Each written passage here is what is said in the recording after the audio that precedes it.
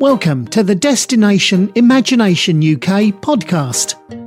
We take some time out to chat with folks around the world about destination imagination and bring you some of the best advice, insights and suggestions to help your team wherever you are.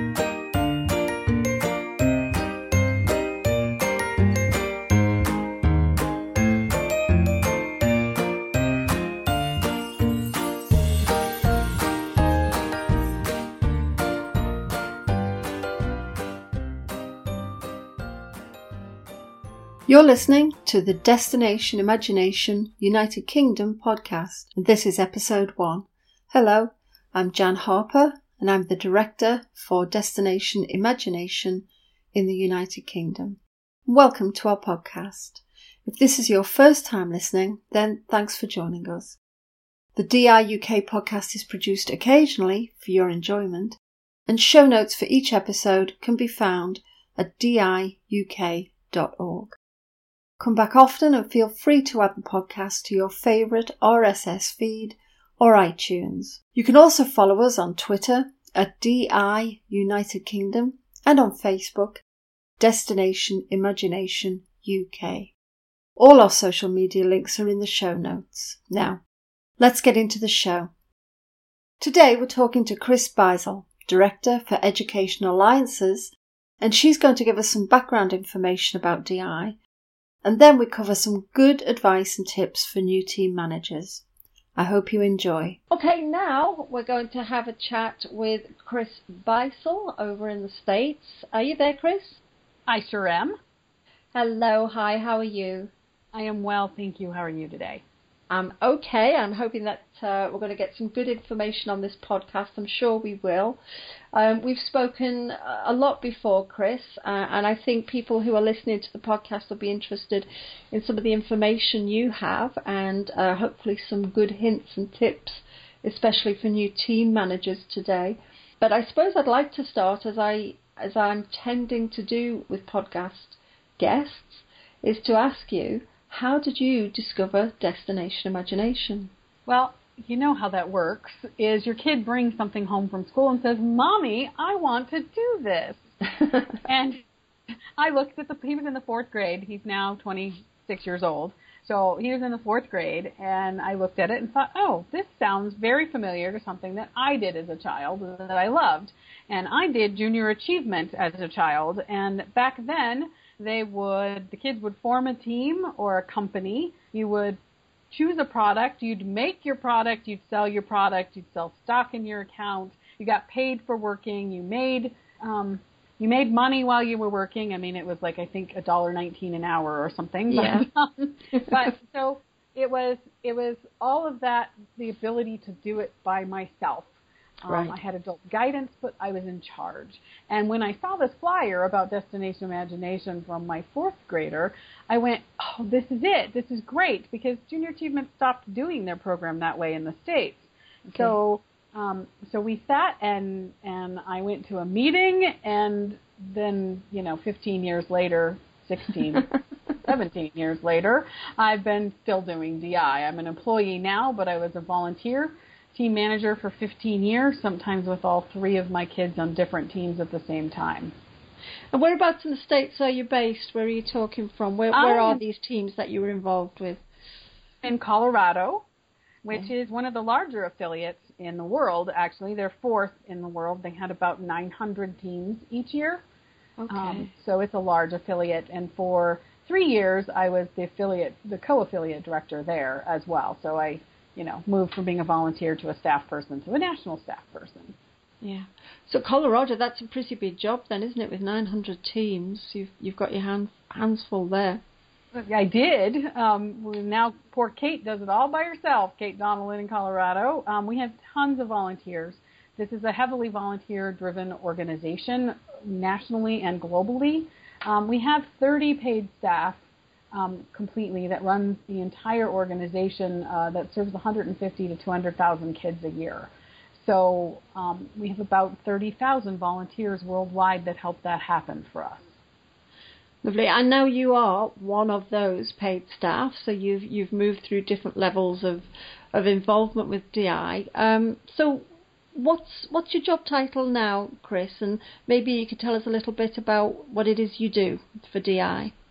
Right now, I'm Director of Educational Alliances, which means as a general whole, I am reaching out to those organizations that provide educational services or educational foundations or educational organizations, after school programs, things like that, that actually serve kids. And I'm working to form a partnership with them so we can bring Destination Imagination to a variety of different audiences. We are a nonprofit organization, so we really try to partner with other nonprofits and then also get sponsorship from for-profit organizations. So with our partnerships, I might be looking at Boys and Girls Clubs. We've had a few meetings with them, working with things like something called the Educational Commission of the States here, which is an organization that brings in all of the legislatures that work on educational issues. So we're trying to get our name known there. But also on top of those educational alliances, I actually work and support all of the international affiliates, all of them around the world. We have affiliates in China and Singapore, and we're building in Australia. We have one in India. We have several in South America, and we're growing in Europe at this point in time. The UK is our newest affiliate in Europe. Welcome to the Destination Imagination UK podcast. We take some time out to chat with folks around the world about destination imagination and bring you some of the best advice, insights and suggestions to help your team wherever you are. I was just going to ask you really if you had any good hints or tips, because it's the start of the challenge season, and I just wondered if there were, because you've got a lot of experience, is there any advice you can give to new team managers, particularly now that they're thinking about, right, okay, we're going to do DI, I've identified team members, it's the start of the season. What kind of things do you think they should bear in mind? Well, there's a couple of things that a new team manager needs to think about. First is your job is to understand the challenge to the best of your ability. Okay. So you need to read all the overviews, the short overviews. Talk about that with the kids. Let them choose what they want, and I'll get to that in a minute. But your job is to know the challenge that they are doing. So you need to make sure you have read all of the materials, and you're going to want to read that challenge 2 or 3 times. So that's a really important thing to know. You're going to want to read the rules of the road and actually start doing some of the things that are in the rules of the road. And you're going to want to read the roadmap and do some of the things that are in the roadmap. So it's your job as the adult to read all that material. I know it's a lot of material. It's a lot of pages, but you have to know the program as best as you can forward and back. So that's just an overall general way to make your life easier. Okay, now you are sitting in your classroom or in your living room, wherever you've decided to have your team meeting, and you have 5 to 7 kids sitting in front of you going, okay, now what? What are we going to do now? The most important thing is for those kids to learn to be a team. So everyone wants to jump right in and start building stuff and making the challenge and deciding what they're going to do, but they can't do that if the kids aren't a team. Yeah. They're not going to feel comfortable. They're not going to feel safe.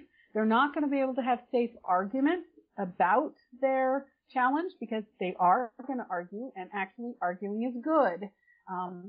Safe arguing, not mean arguing, but actual, productive. Yes, constructive conflict is a good thing. But to do that, you have to have a safe place. To have a safe place, you have to have a team. So there are some suggestions in the roadmap about how to build teams, but the best way is to play. One of the tricks I used, I found this silly game on the internet. It's little plastic hats that you tie on, and it's got Velcro on them, and there's balls that you throw at each other. And the game is called Butthead. Okay. Yeah. Silly game. And you run around chasing each other, trying to get balls to stick to each other's heads.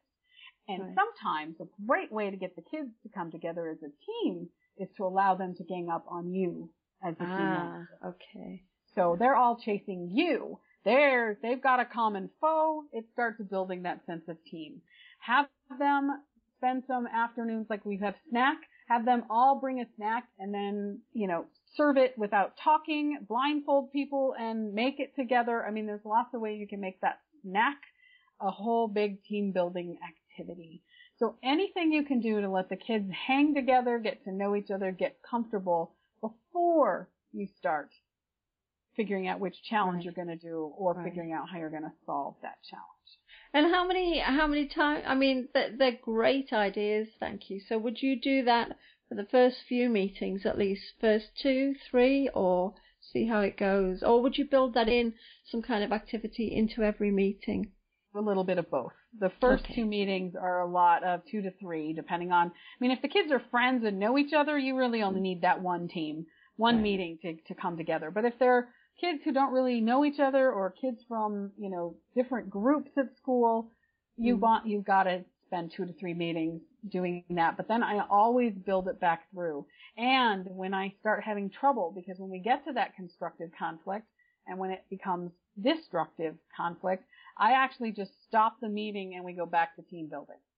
Oh, right. Okay. So you put a stop to it and you refocus on the team building, because this is what will pay off down the line, isn't it? When they're building their challenge solution, that, like you say, there will be disagreement or different ideas on how to do things or what they want to include. So they're learning to work as a team and they're learning to recognize other people's qualities and limitations. Correct. And that is the most important thing that they will actually learn in Destination Imagination, is how to work on a team, how to get along even when you might not want to, and how to work with someone that you really don't like. They'll learn that. Yeah, which is a part of life later on, unfortunately. But good that they learn it while they're young. Yeah. And then their next challenge, the next thing they need to do is pick their challenge. And that is going to be a test of how is the teamwork going. It's going to be a test of, are any of the kids willing to let go of what they really want for the good of the team? And it can be the hardest challenge that they have to do the entire time. Right. Some schools avoid it completely by just having the kids sign up for the challenge they want to do, which is fine. If your school is going to have 5 teams all in middle school and you're going to offer all 5 challenges and then the kids can just sign up, that's fine. Yeah. But there is something really powerful of deciding together which challenge you're going to solve. Yeah. So having them sit down with the short version, the overview, it's a 2-page overview, sit down, read all of those, decide the 2 or 3 that they're actually interested in, and then get the hard copies of those 2 to 3 and sit down as a group and read them. In the roadmap, once they decide on a challenge, there is a lesson in the roadmap about how to read a challenge, so you can figure out what has to be done, what are things that, are optional, what things can't be done. There is actually a rule on that. But those first readings are more of a sense of, do we want to do this challenge? Is it something we're interested in? Yeah. And I found the more ideas that start popping up while you're reading them, probably the more interested the kids are in that challenge. Okay, so good indicator. So just for people who are new to DI, Kris, I just wanted to just go back really, because you've mentioned a few things there. You've mentioned something called the rules of the road and something called the roadmap, and we've also talked about the challenge overview. So I just wanted to explain a little bit about what those documents are and actually how you can get your hands on them. So if we started with the challenge overviews, you can get them off the DI UK website for sure, and definitely any other Destination Imagination website. Yep. Yes. They are actually the way you find most of our marketing materials is right on the front page of our website. You go down a little bit, there's a block in the middle that says Teams and Managers, and then you go down that and there's a menu item that says Marketing Materials. You click there, and then there's short versions of it, there's parent letters, there's a variety of things you guys can do to spread DI at your school, but also help parents understand what's going on. And that's another important thing, is your job as team manager. Parents sometimes expect this great, beautiful performance, like, you do the Christmas play at school, and And that's not what this looks like, because the kids have done it all themselves. The costumes, the play, the science solution, all of that is themselves. So sometimes it's, the parents are like, what is going on? I did this for 8 weeks and this is what they did. Just make sure the parents know that you're not directing the kids. The kids are directing themselves and exploring themselves. So this is something they created all on their own. Yeah. So that's an important thing. But all those materials are right on the marketing page.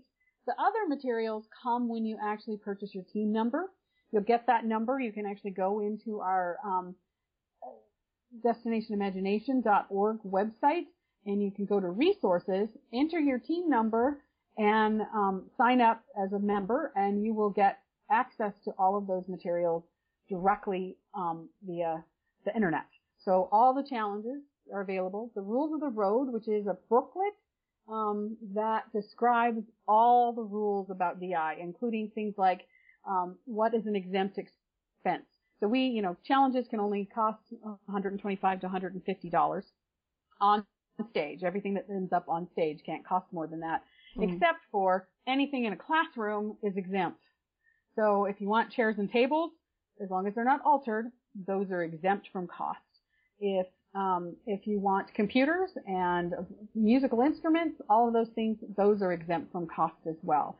So it lists those types of rules. It lists how to count clothes, the cost of the clothes that the kids have on, how to count the cost of costumes. So it explains that to you. It also has rules, reminds everyone that kids have to have shoes with a hard sole on at all times. There's no barefoot anything in a DI tournament. There are no live animals in a DI tournament. Yeah. We've had that happen, believe it or not.